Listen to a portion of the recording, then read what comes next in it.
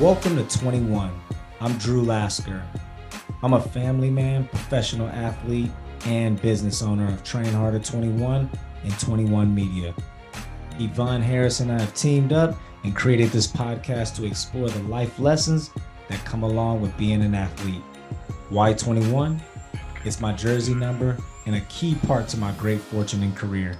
So it seems fitting for this podcast. Hi, I'm Yvonne Harris. I'm a proud boy mom and an advocate for efforts that improve the lives of women and children. Experiencing success as an athlete or in any facet of life does not happen by accident. There must be clarity, intention, and the willingness to pivot. Our guests on 21 share their journeys in ways that cause you to reflect, assess, and then take action. We are so thankful for the stories shared on this podcast because Drew and I know their wisdom shortens someone else's path to success. Enjoy this episode of 21.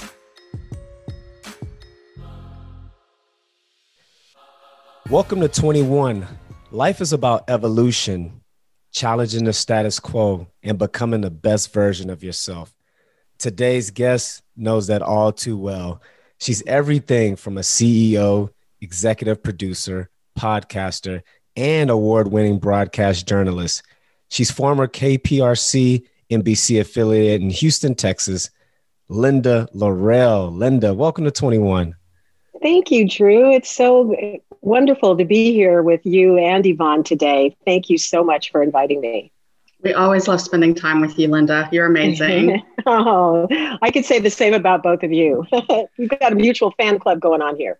Yes. Definitely. Well, we appreciate your time today. And to start it off, before we dive deep into your story, we're going to just provide a little loosener, a little warm up with a game that we call 21 Questions with 21. So we're going to throw you right in the hot seat, Linda. You ready? Okay, I guess so. Let's go for it. Whataburger or In-N-Out? Whataburger. Nike or Adidas? Nike. Beer or tequila? Oh, tequila for sure. Beach or mountains? Beach. Definitely beach. Tupac or Biggie? Biggie. Jordan or LeBron? Oh, Jordan. There's a go. story there. You should ask me about that story. No, you shouldn't. But yeah, Jordan. Now we're intrigued. We have to ask you. Putting it in the notes right now. Okay. Texans or Cowboys? Oh, Texans. Popeyes or Chick-fil-A? Oh, that's hard because it kind of depends on the day, but I would say Popeyes. 2 for Tuesdays. Las Vegas or Miami? Vegas. IHOP or Waffle House? IHOP. East Coast or West Coast? West Coast. Early bird or night owl? Oh, night owl for sure. Grilled or fried? Grilled. Car or truck? Car. Bluebell or Haagen-Dazs? Bluebell, baby. Bluebell. Vanilla.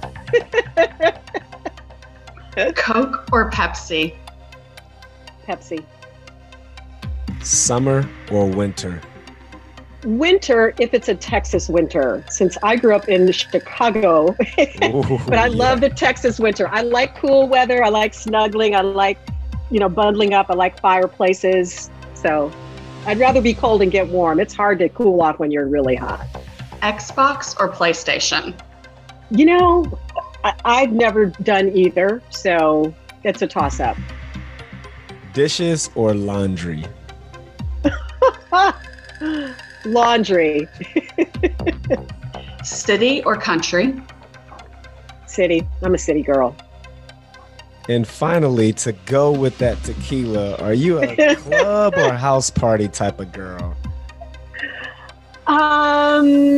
I would say I'm a house party type of girl now. Back in the day, I was club, but not now. Linda, you are now off the hot seat. Thank you. Thanks for I'm playing, sure about Linda. that. Okay. That was fun.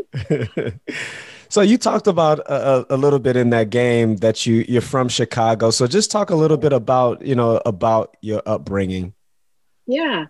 So I'm a South Side girl, grew up on the South Side of Chicago, just like Michelle Obama, actually not that far from where she lived. Did not know her at the time. But yeah, my dad was a doctor, a pediatrician, and he taught pediatrics and adolescent medicine. My mom was a stay-at-home mom. I have an older brother, so it's just the two of us. And I had a really wonderful childhood, just parents who really instilled in my brother and me the importance of getting a good education. My dad, as I said, was a physician. His dad was a physician as well. And on my mom's side of the family, she grew up in Nashville. So my parents met at Fisk, and my grandfather on my mom's side of the family was a dentist. So I've got doctors and dentists that go back generations on both sides of the family, which is pretty cool. So Chicago was great. Started off in public school, transferred to a private girls' school when I was in 5th grade. And I ended up graduating from high school from that school. And then I went off to Stanford after that. But Linda, you didn't follow the doctor path. You were interested in dancing and acting. So what sparked that for you? I took my first ballet class when I was 4. And so it just kind of sparked something in me. I continued dancing all the way through, really. I mean, I'm still dancing, but it just spoke to me. Theater and dance just really spoke to me. And I started, from ballet, I did jazz and then African and then tap and, all of it. So my dad used to tell me, because I spent a couple of summers working in his office when I was a teenager. And he would say to me, I think you'd make one hell of a pediatrician. And because I love kids. And, but it just wasn't my thing. And to his credit and my mom's credit, they allowed me to pursue my passion, which was not an easy thing for them to do, I'm sure. After 4 years of Stanford, when I tell my parents that I'm going to be a dancer, that was kind of a rough conversation. but they, they were like, okay, so if that's what you want to do, then, go for it. So that's what I did. How did you make the decision to go from the South Side of Chicago to Stanford? So that school that I went to was a college prep school. It was a day school, but it was very heavy on, academics, and the girls who went through the school got into some of the best schools in the country. And so Stanford was on my radar because of its ranking and, what it meant as an elite school, and something that we talked about a lot in my school. And then ended up going to the Rose Bowl one year when Stanford was playing. And I'm a football fan, and that kind of, edged it up the list. And just the fact that it was such a phenomenal school, and I liked the size of it as well, that it wasn't, 50,000 undergrads. At the time, and I don't know what the enrollment numbers are now, but at the time, I think undergraduate, there were maybe 5,000, maybe 6,000 students. I think the total enrollment was like 11,000 between undergrad and grad. So that's pretty small. And I was coming from a small school. So I don't know, just there was something about the, I guess, the culture there and the cachet that the Stanford name has in terms of just being able to help get doors open.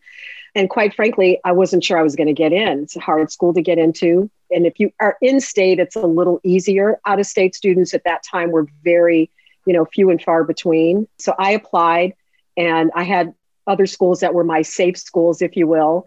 But once I got that letter, it was like, oh my gosh, I'm going. So, and it was great. I had a fabulous 4 years there. I really did.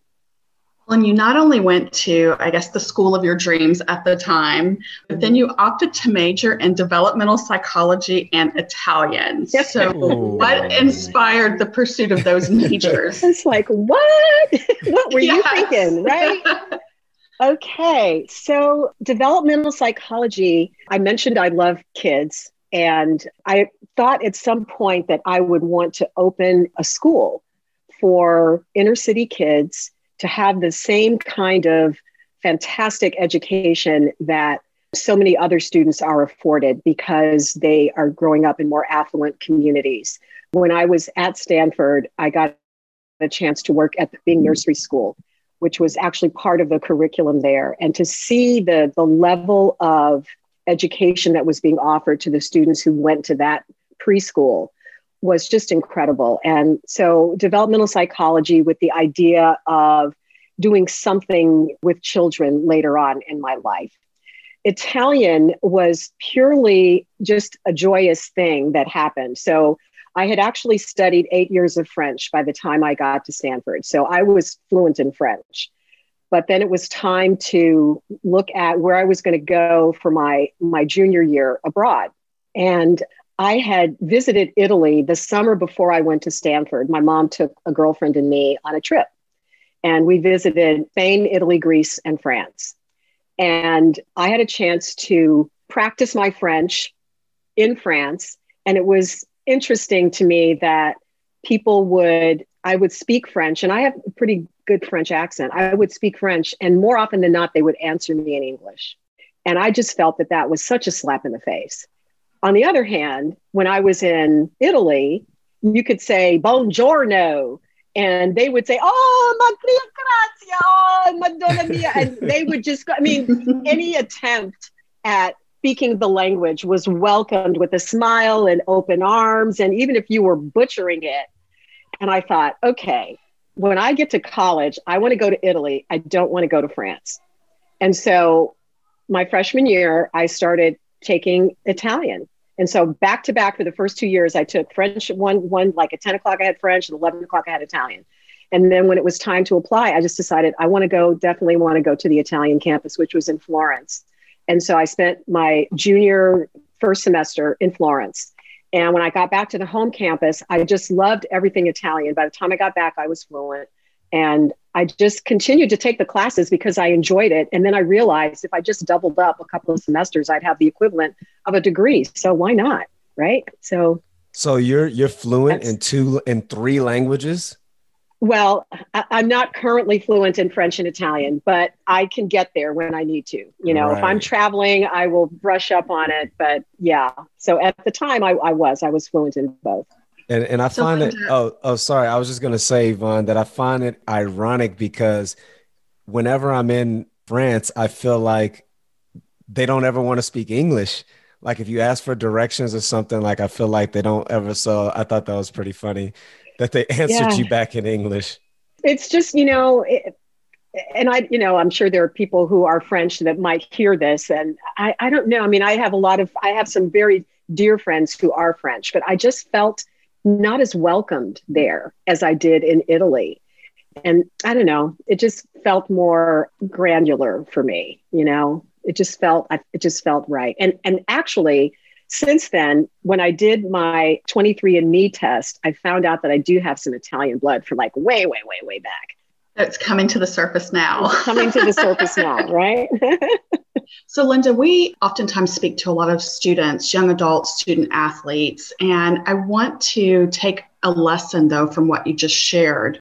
When you're talking to young people, what is your advice to them about learning a second language and traveling abroad and just the opportunities and the doors that those things can open for you?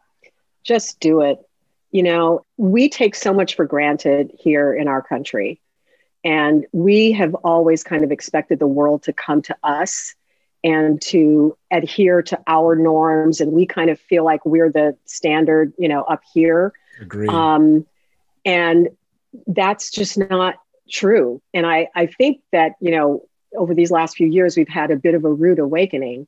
And I think that people from other countries are so much more educated about our country, and we are so less educated about any place other than the United States because we think that we are the nucleus and the end all be all.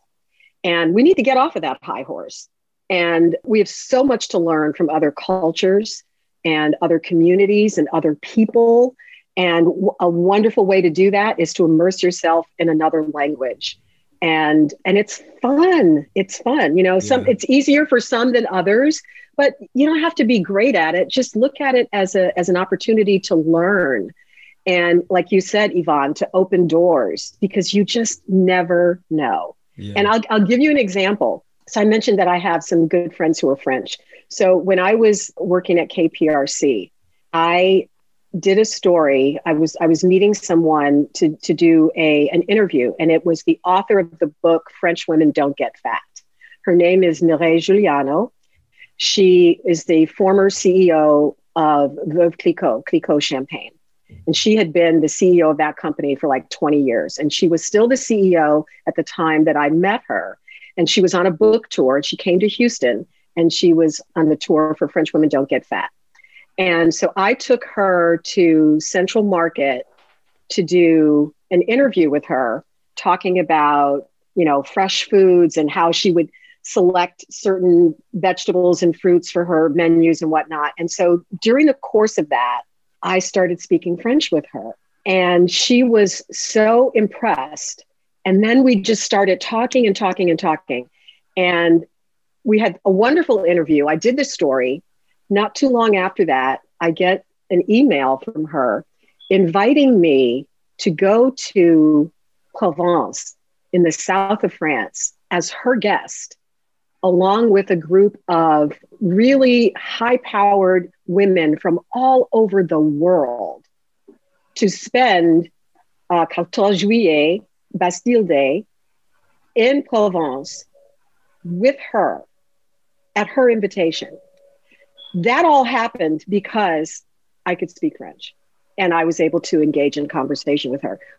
And I can't even tell you all the things that have come out of that one. I went back for a second time a couple years later, and to this day, we are dear friends, and other doors and opportunities opened up as a result of that first encounter with her that day in Central Market when I spoke a little French. That's you never amazing. know. Yeah, you're right. Never know. You talk about how important it is for Americans to travel outside the country. I mean, it makes you more well-rounded. But moving on, after undergrad there at Stanford, you transition into a professional career of dancing and acting, which I'm pretty sure a lot of your fans, they probably don't know that side of you. So let's revisit that a little bit. What was that like? Oh, it was fabulous. It was so much fun. When I think back, it was just such a carefree time in my life where, I was just going from class to class and performance to performance, and, supporting myself in a variety of different ways. Like, so when I first graduated, I ended up working at an ad agency in San Francisco for a while. And I was still pursuing my dance. Ultimately, I ended up going back to Chicago, and I danced in a company there for 3 years. I got my Actors Equity card while I was in Chicago doing theater. And then I ended up moving to Denver to dance with a company called the Cleo Parker Robinson Dance Ensemble. Still going strong. That company is doing phenomenal work. And when I was living in Denver, I would, take class all day, rehearse all day, and then I waited tables at night. And, it was just such a fun, exciting time in my life. Then ultimately I left Denver, and I went to New York to try my hand at Broadway. And I was auditioning for Broadway shows, doing really well, getting close to being cast in a couple of shows. And then I was in a class one day. Frank Hatchett, that was the name of the dancer, he was this fabulous jazz dancer and had a studio on the Upper West Side. And I was in his class one day. It was a 2-hour jazz class. And about an hour and 45 minutes into the class, I went to do a jump, and I twisted and snapped my gastrocsoleus muscle in my left calf. And when I heard the snap, and Drew, you're an athlete, so there's good pain and there's bad pain, right? So this was the worst pain I had ever felt, and I knew that it was bad. I don't even know how I made it home, and I was on the bus. And I had to make it home. And I lived in Tudor City at the time. And so I had to walk up a bunch of stairs to even get to my apartment. I don't know how I did it. But long story short, that injury ended my career. I literally couldn't walk for about a month. And then once I was able to kind of get myself together, I moved on and ended up going back to, getting back in school.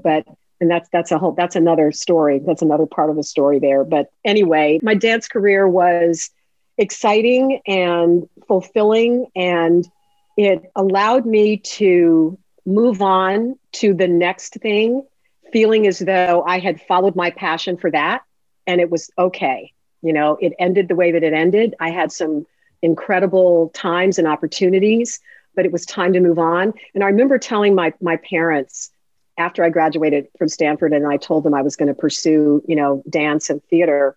And I said, here's the thing. I said, I don't want to spend the rest of my life wondering what if.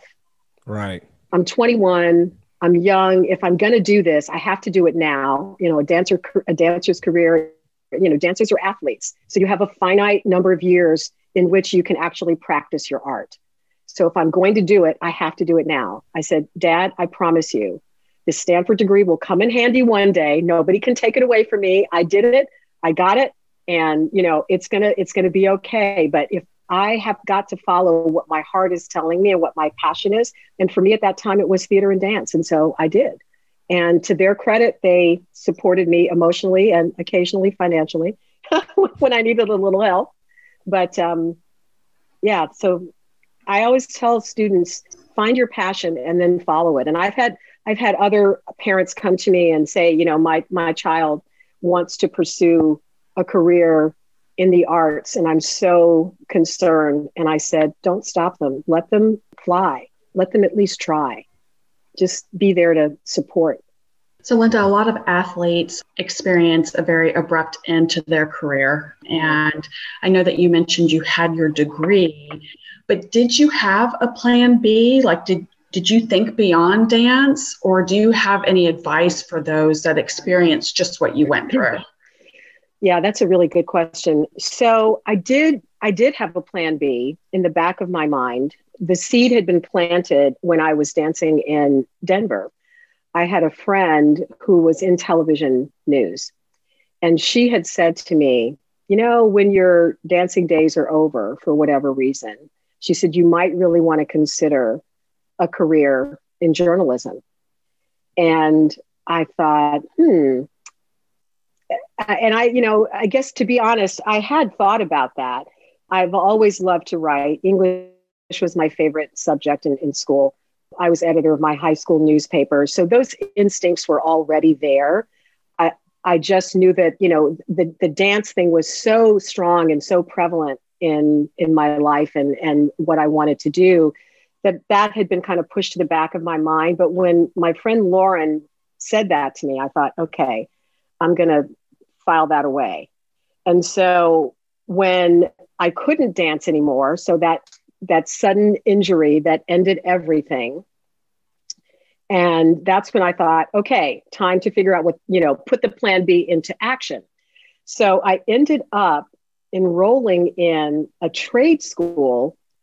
It was a school of broadcasting. It was on 42nd Street, right in the middle of Times Square, at a time when Times Square was not the nice place that it is now. Back then, there were drugs, there were prostitutes, there was a lot of stuff going on. Oh yeah, it was this was before they cleaned up Times Square. And the school that I went to was called ATS School of Broadcasting, and it was on the second floor of a building. I don't remember what building it was. And so I would just kind of, put my head down and make my way up the stairs. The reason I decided it was okay for me to go to that school is because one of the anchors who was on the air in New York at the time, her name is Sue Simmons, longtime NBC, very well-loved anchor person. And she had gone to that school way, way back in the day. So I thought, okay, if Sue went there, it can't be that bad. So I went, and it was very rudimentary. They taught you, how to talk into a microphone without popping your P's. Just real basic kind of stuff. And I quickly became sort of the star student of the school. So I was going to that school, learning kind of the basics of broadcasting. And after my leg got better and I was able to maneuver again, I ended up waiting tables at a restaurant on the Upper West Side of New York called Ancora, an Italian restaurant at which you had to be able to speak Italian to work there, right?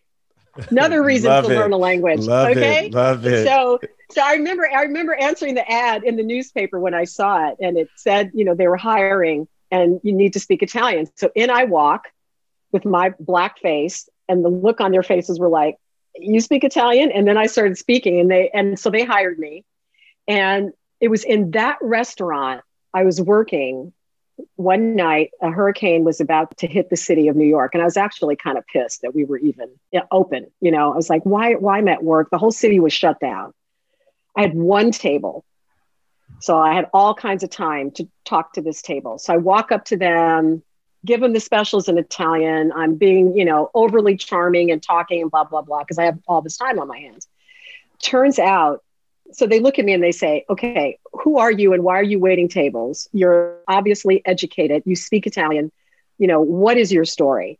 So I told them, I said, I told them the whole dance thing. And I said, I'm trying to move into a career in broadcasting. And I'm taking classes at this school, blah, blah, blah. And they look at me and they say, well, we think we can help you. Turns out the guy it was a man and two women, and he was a producer for CBS News. And he had produced Dan Rather's segments on 60 Minutes when Dan was on 60 Minutes. And he said, I think I can help you. And he ended up introducing me to the director of minority recruitment at CBS. And that person convinced me that I could do the job. He said, you could get a job in TV news right now based on your Stanford degree, your communication skills, all those years of being in front of audiences. And he said, and how you look, because you have that kind of TV look. He said, but you won't know what you're doing.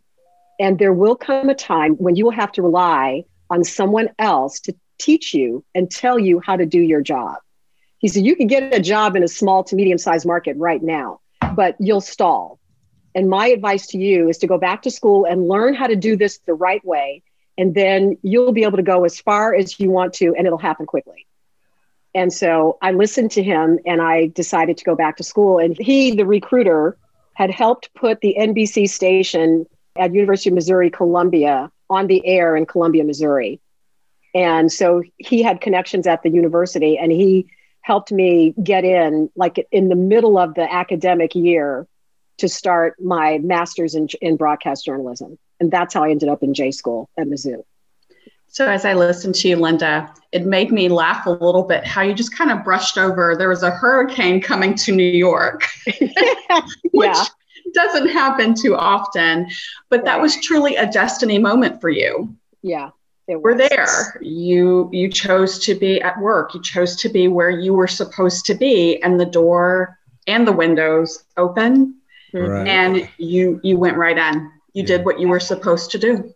And not only that, another lesson to take away from your story, Linda, is just about, you've given a couple of examples of the opportunities that you've been given just from making yourself available and open to other people.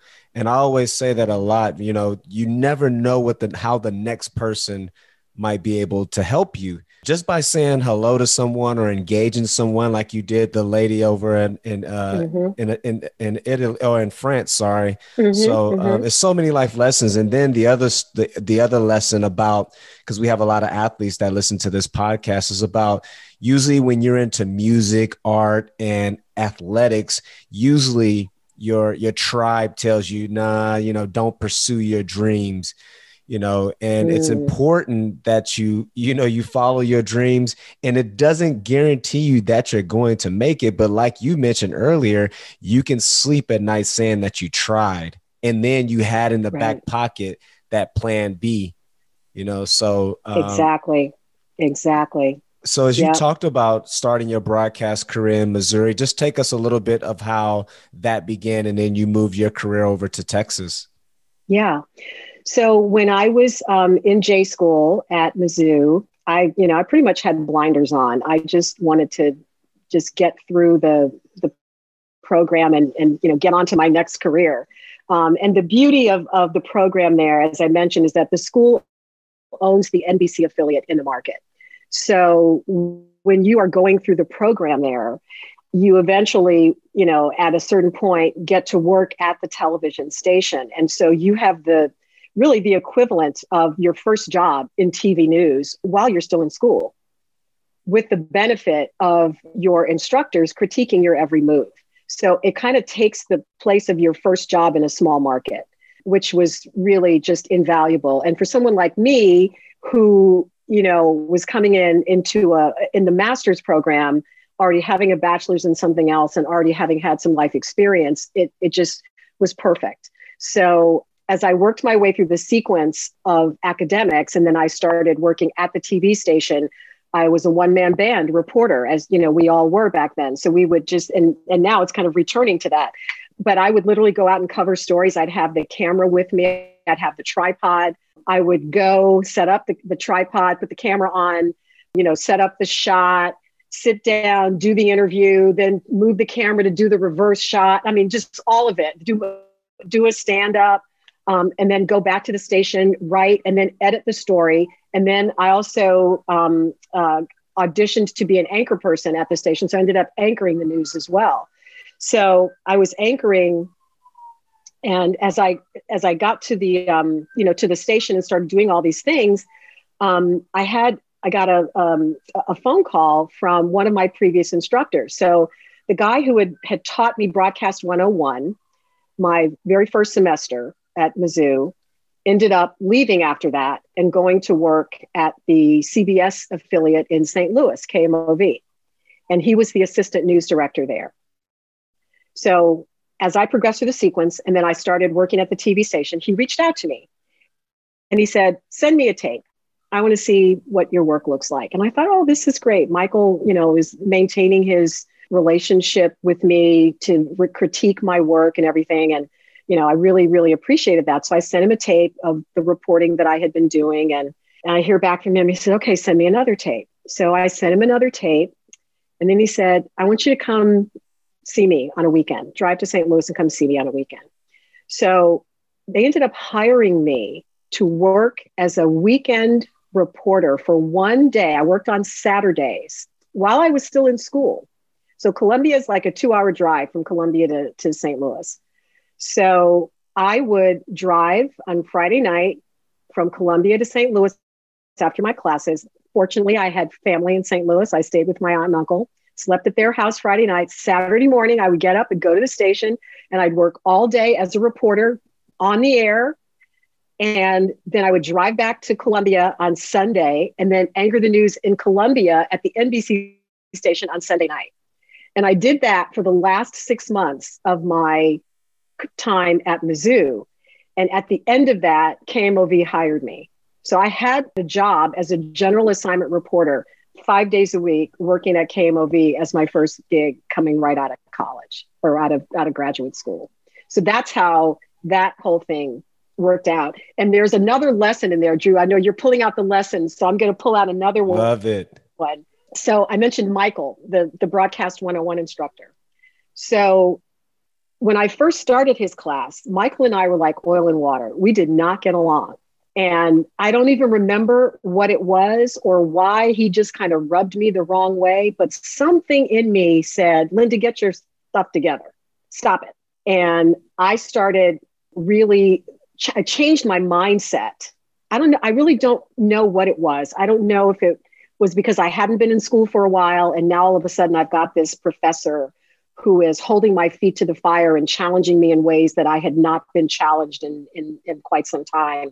For whatever reason, I changed my mindset in terms of how I dealt with him.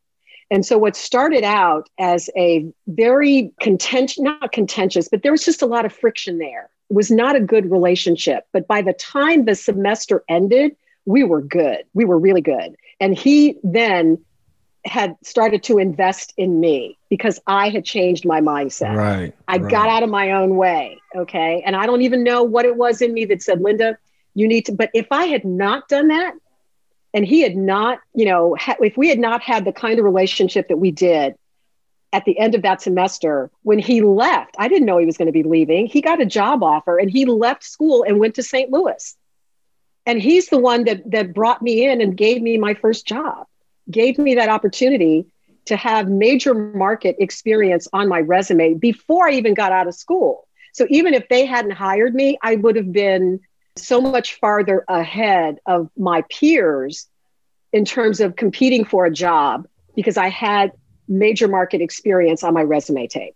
That's So incredible. Yeah. it is. It really is. Yeah, sometimes you just have to change your perspective in certain Yeah. situations. And my favorite part about it, and we hear this every single episode, in the journey to success, like there has to be some type of work ethic drive that's required. And you talk about you every weekend driving from Columbia to St. Louis out there, grinding, hustling, to try to make it happen. And that's what it's about, especially in today's time with social media. Everyone wants everything given and they want it to happen so quickly, but the work, you can't skip the struggle, and the work is always required. It's so true, Drew. Yeah. So true. Absolutely. A couple of things, Linda. You're always going to have haters in your life, but there are some people who are brought to your life to sharpen or to smooth out your rough edges. Yes. And you have to have the discernment, as you did with Michael, to know who to release and who to take the journey with. If you had released Michael, we may not even be sitting here today. So I think that's a lesson for some people.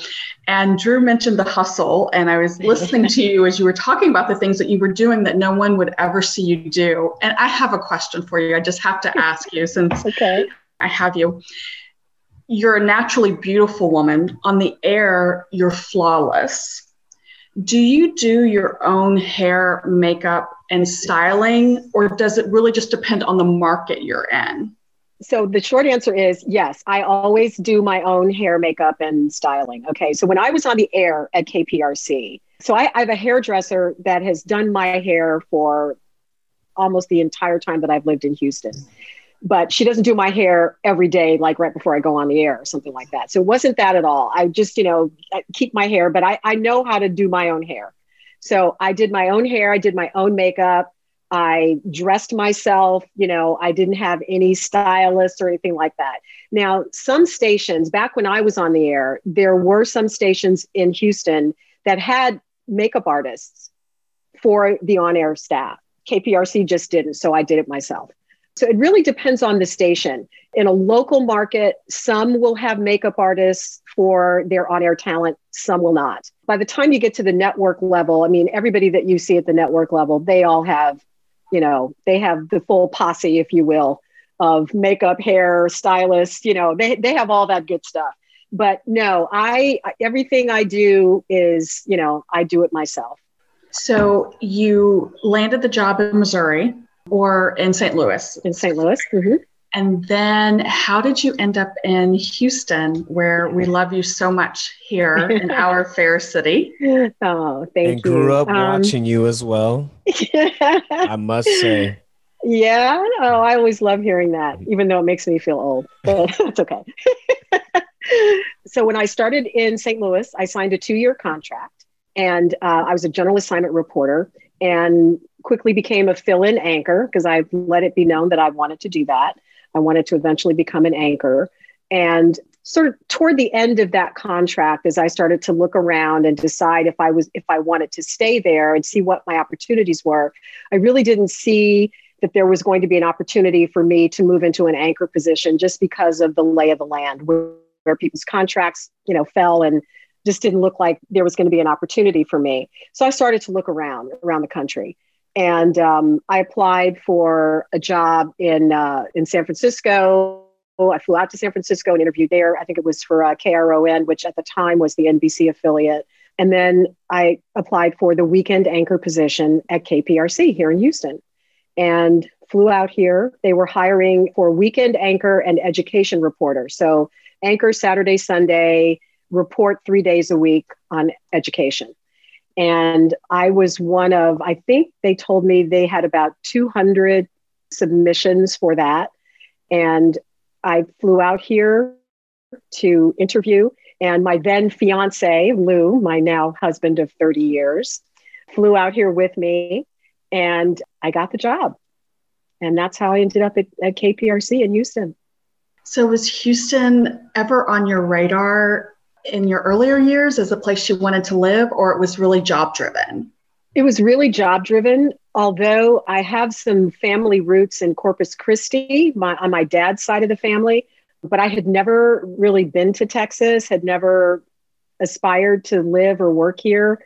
I was excited because KPRC had such a great reputation in the industry for local stations. When I got the job, all of my colleagues at KMOV in St. Louis were so excited for me. They were like, "Oh my gosh, you're going to a great station." And, they're known for doing really quality journalism. And so this was 1989. And I say that because it's right around the time when the business started just beginning to change a little bit. And that's a whole nother conversation. But at the time I started working for KPRC, it was still owned by the Hobby family. It was owned by H&C Communications. And then subsequently, Post Newsweek bought the station. And Post Newsweek is now called Graham Holdings. But it's the same company.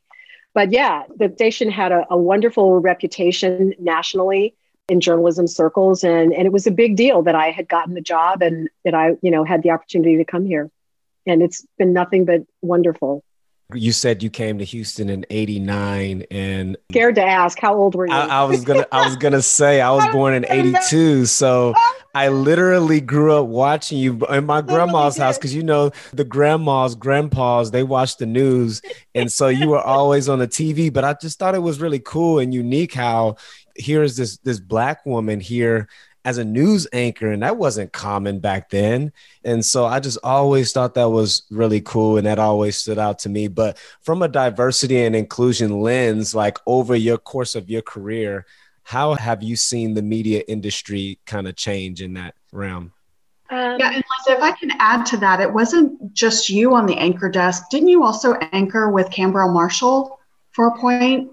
So, okay, let me answer both of those. So first, well, yes. So Cambrell and I worked together. So at the time when I was on the anchor desk, I started off co-anchoring with Ron Stone on the 6 p.m. Actually, when I started on weekends, I was working with a guy named Tim Lake, who is now in Philadelphia. So Tim and I were worked together for weekends, and then he left. And then when I got promoted to prime time, I started working with Ron Stone and Bill Biesas. I worked with Ron at 6 and Bill at 10. And then Ron retired like 6 months after I started anchoring in prime time. Ron retired and Bill took over. So then I anchored with Bill the whole time. He was my co-anchor. So Cambrell came several years later to do, he does everything. I can't remember now because I think he was doing sports at the time. And then he went back to school, and while he was still doing all his stuff, and got his meteorology degree. And then he moved into weather. So yes, we worked together. We were on the anchor desk, and, so we did a lot. We did do a lot together, and we're very, very good friends to this day. We're very good friends. And we even have a family connection. Somebody on his side of the family married somebody distant on my side of the family. So technically we're now related. But from the DEI perspective, obviously there are more people of color in front of the camera now than there were when I started in the business when I came here in 1989. I remember when I was growing up in Chicago, the anchor people who were on the air, and there were very few who looked like me. There are more now. And it's not even, I don't even think it's unusual now to see two Black anchors. Like here in Houston, we have Mia Gradney and Len Cannon on KHOU, two Black anchors. Not that long ago, that would have been unheard of. You would never see two Black anchors as the main team. It would always be, it would either be a man and a woman, or a Black and a white, or a Hispanic and a white, or an Asian and a white. You would never see two Black anchors together. So, kudos to KHOU and its parent company, Tegna, for, saying, hey, these are the two people who deserve the job, and they've got a following, and let's do it, because that was not the norm. I will say that while we have seen what looks like progress in front of the camera, there is much less progress behind the camera, especially at the executive levels of station ownership, station leadership, and management. Not as diverse as it needs to be. I don't know what the numbers are right now, but there's still work to do there. And you were with KPRC, Linda, when the city of Houston itself was changing so much. We were becoming so much more diversified. and you were here for a span of time. What were some of your favorite stories to cover? And then what were some of the toughest stories that you encountered? Oh boy. Well, I had an opportunity to cover some really big stories, which was great. I mean, I covered inaugurations. I covered Clinton's first inauguration, and I think I covered President Bush 43. I think I did his second one. I also did his gubernatorial inauguration. And I covered the opening of the Bush Library. And I covered one of my most fun stories was covering President Bush 41's 80th birthday celebration, during which he went skydiving. And 2 days or the day before he went skydiving, I got to dive with his partner. And that was a blast. That was really fun. Scary as all get out. I still can't believe I did it, and I probably wouldn't do it again. But I did it. I got to skydive with the Golden Knights. So that was fun. My most memorable, from a really personal perspective, is the shuttle flight of Dr. Mae Jemison, the first woman of color in space. So Mae and I were Stanford roommates. To this day, are very, very, very close friends. And the way that the universe works was just incredible. I remember being still in J school at Mizzou when the announcement came that she was in the astronaut corps. I remember being in my apartment, the TV was on, Dr. Mae Jemison just appointed to the astronaut corps. And I was like, oh my God, oh my God. And by the time she moved to Houston and started her training, by the time she got assigned to a shuttle flight, I was working at KPRC in Houston. So I got to cover her flight. Unbelievable. And that was, you talk about unbelievable. I get chills now, even just thinking about it. So I did a whole series of reports leading up to the launch, including some personal reflections. Mae was a bridesmaid in my wedding. So in one of the pieces I did had the two of us getting down on the dance floor at my wedding reception. And that was part of the story. And then I went to, the Kennedy Space Center and covered her flight and was doing a stand-up with the shuttle taking off behind me. And as I looked up to watch it go, I was so overcome with emotion. The tears were just streaming down my face, and I was crying, so happy and wonderfully excited for her because I knew she was doing exactly what she wanted to do. But this was also post-Challenger. And so I was worried. I was scared for her safety. And I just needed to hear shuttle go with throttle up at that critical moment when the boosters separate. And once I knew that was okay, I was like, okay, she's, they got this and it's all good. So it was very emotional. And then I was at Ellington Field when she came home that day. I've got a wonderful picture of the two of us standing at Ellington Field with the plane behind us, and I'm interviewing her, and went to her house, took her home that day when she was coming home from space. And so that's definitely the most memorable. Probably the most difficult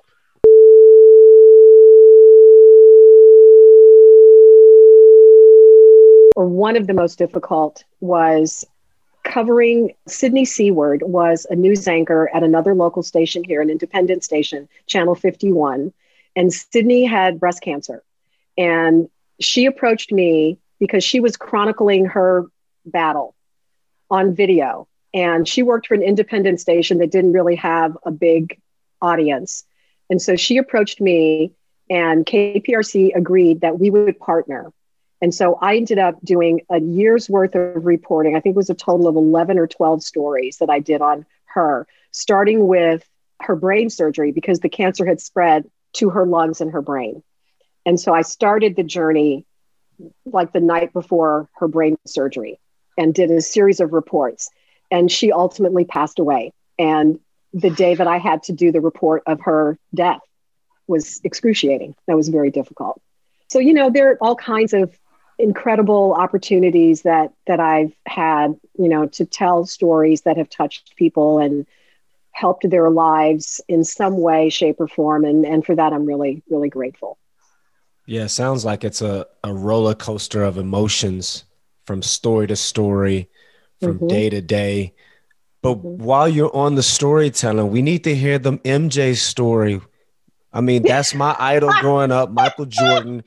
I mean, someone who was in his presence, I'm assuming. Like, I got to hear this. No, Yeah, I Linda, wish. we let it go for 57 minutes. You gotta 57 Oh my God. My husband's going to die when he hears this. So no, I have never met MJ as much as I would like to, but this is really under the heading of TMI, but I'm just going to go for it. So one night, my husband and I were obviously in bed together, sleeping, and he wakes me up and he says, "You just said, oh, Michael, oh, Michael." And I said, "What?" He said, "You were dreaming about Michael Jordan." We had just watched the game. We had just watched the game before we had gone to bed. And clearly, I have a major crush on Michael Jordan because I was dreaming about him and saying his name in my sleep with my husband lying next to me. So that is not a good thing. I mean, so if my wife woke up screaming Michael Jordan, I would be like, yeah, I would be cheering her on. Yes, go Michael. I mean, I love Michael Jordan that much. Oh my God. No, let me tell you, so when I moved here, the Bulls were in the middle of their crazy, crazy time, and they were winning back to back to back to back. And I've actually got some videotape of me. I was still anchoring on weekends, and there was a Bulls game on that night, and it was going late. So I'm sitting on the anchor desk waiting for the game to be over so we can do the news. And little did I know the control room started rolling tape on me and my reactions to the game. And it's hilarious. It is absolutely hilarious because I was a diehard Bulls fan. And now, of course, I'm a Rockets fan. I've been here too long to not be a Rockets fan. But yeah, that's my MJ story. So, Michael, if you're out there, I still want to meet you. I still want to meet you. Obviously, I'm a huge fan.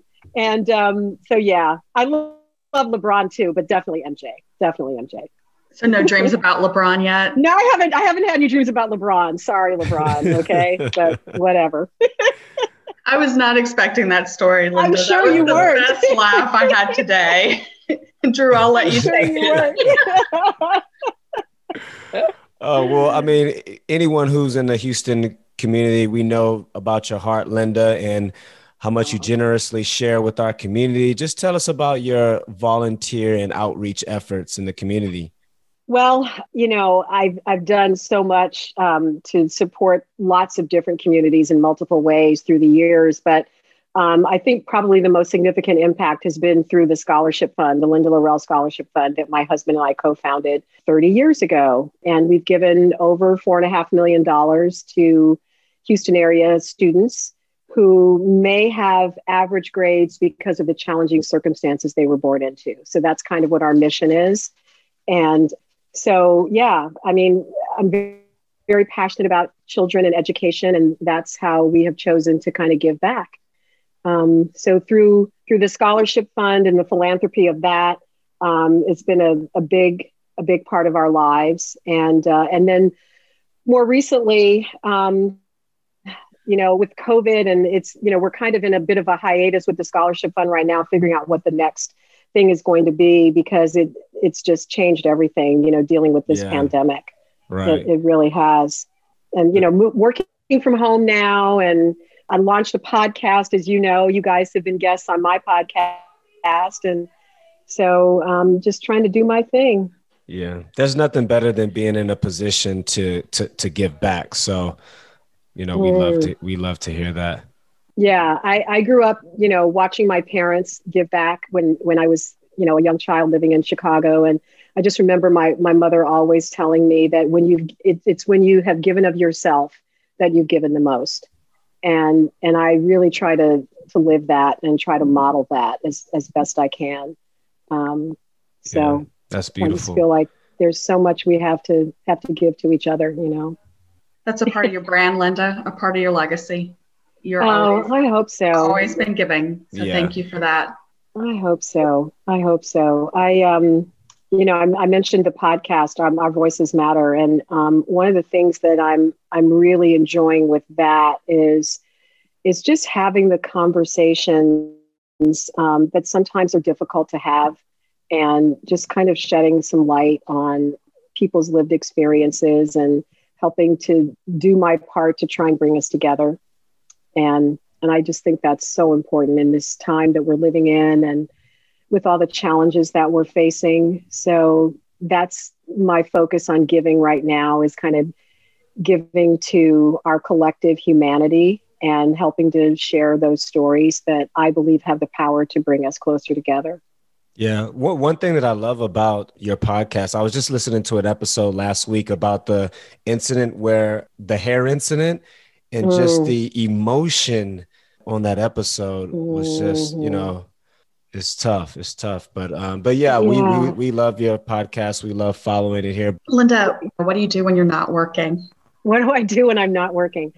I love to work out. What I really miss, I miss going to the gym and taking my classes. I still, that dancer in me that likes to, be in front of a mirror with an instructor in front of me, either giving me choreography or helping me, go through my cardio moves or whatever. I miss the energy of being in a room with other people. So I'm trying to, do the best I can here at home, but I do a lot of walking. I, love to dance. I love to read. Just one of my favorite things is just to kind of curl up with a good book, music, catching up on good movies. I'm pretty basic. Yeah, the simple things. The great things that sometimes I think we even took for granted before 2020. Yes. And I miss entertaining. I miss having people come to my house, and I love to cook, and I love to, set a beautiful table and invite people over. And, I miss that. And I can't wait to be able to do that again. Obviously, it's kind of difficult to predict the future, but what's next for you? Ooh, what's next for me? Well, I have to say, I've moved my office into my home, and I really like it. I like working from home, and I don't think I'm going to go back into an office space. So that's pretty certain. I'm able to, my assistant comes here and works with me, and, we're able to socially distance and mask and all of that. And so I'm going to continue working from home. I'm really focused on growing the podcast. I really want to increase the audience and just get more guests and just foster these conversations that I think are so critically important to bringing us together as humans. So there's that. And I'm really growing the segment of my business that allows me to have conversations or to guide conversations with companies around race and diversity and inclusion. I've had some companies reach out and say, I know we have to have this conversation. We don't know where to start. We're not really quite sure what to do. And so I'm enjoying, it's kind of an extension of the podcast, but in a corporate setting, and helping people to feel safe enough to share their stories, whatever that is, and to have some real and honest dialogue around people's lived experience, and then understanding how that translates into the workplace. So I'm really enjoying that work. It's very fulfilling to see how people can come out of conversations like that and feel closer to their colleagues and be able to have conversations as they're passing each other in the hallway or on a Zoom call or whatever, to have a different perspective and a different understanding than they previously had. So that's very rewarding to me. So I'm continuing that work, and I'm continuing a lot of the video production work that I'm doing, telling stories for companies in different ways. And then most recently, I started working with a platform called Encourage X that I'm actually a small part of. And I have a collection on that. And it's all about giving people the language and the tools to encourage each other in any life situation, whatever that might be. And so I'm focused on growing that as well. So my mission, my mantra is all about unity and togetherness with empathy at the core. I think empathy is the path forward. And where can our listeners learn more about Encourage X? Links to everything is on my website, lindalorel.com. So that's the easiest thing to do, myname.com. And you can find a link to Encourage X, to the podcast, to the scholarship fund, and to my production company, Laurel Media. There you go. Well, Linda, listening to your story today, it's been extremely inspiring. And, we know that you love to dance and like to work out. But finally, when you like to get in that zone, what's on your playlist? Ooh. So, gosh, I've got very eclectic music taste. So, I mean, I've got some everybody on my playlist from, let's see, Luther Vandross to Adele to Iggy Azalea to Beyonce to, oh my gosh, I've got to pull up look at my playlist and see, so I have one playlist that's workout. Okay. So that's when I'm working out. And then I have another one that I call Mellow Yellow when I'm just chilling. Okay. So I've got Kelly Clarkson on here, Maroon 5. I mean, it's just, I'm all over the place. But I love music, and it kind of depends obviously on the mood that I'm in. But when I'm working, like really writing, I prefer silence. I really do. It's hard for me to write, especially. It's hard for me to write with music in the background. Some people, can just vibe away to any kind of music as they're working and writing. I can't. I need silence. Great taste. And I totally agree about that when you're right. Like, I mean, I start weaving off and want to sing too much. So yeah, I agree with you. I need silence. Yeah. I'm remembering the lyrics and singing along and not at all paying attention to my train of thought. Yeah, exactly. So I just downloaded something from Leslie Odom Jr. So I love that, and I've got, of course, the entire album of Hamilton. I've got that on my playlist. So I mean, it's just I love all kinds of music. Great taste. Well, we appreciate your time today, Linda. I mean, like I said, again, listening to your story, so many life lessons, so many gems that you dropped us today. So we appreciate you. Oh, thank you so much, Drew. And I can't believe you were 7 when you first started watching me. I'm never going to forget that. Yes. Well, and Linda, he admires you so much. And I'm just like, he's not making this better by sharing all of it. I love it. It warms my heart, and it makes me feel good. And I'm so honored to know you and to be a part of this podcast. I really appreciate you reaching out, and I look forward to the day when I can see you both and hug you in person. So, next time you're in the States, Drew, maybe COVID will be over and we'll get a chance to meet face to face. I hope so. Yeah. Thanks, Linda. Thank you, guys. We appreciate you, Linda. Thank you. Thank you. Okay. Bye-bye. Thanks to everyone for tuning in.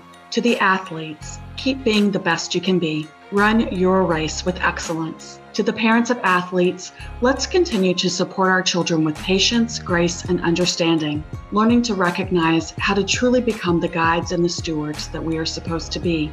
To everyone, be willing to share your experiences to help others along their paths, and always be open to the wisdom that comes your way. For more information about the 21 Podcast, 21 Media, and services provided by Train Harder 21, visit the website at drewlasker.com and follow us across all social media platforms. Remember to add this podcast to your playlist, subscribe, rate, and review. Until next episode of 21, Train Harder.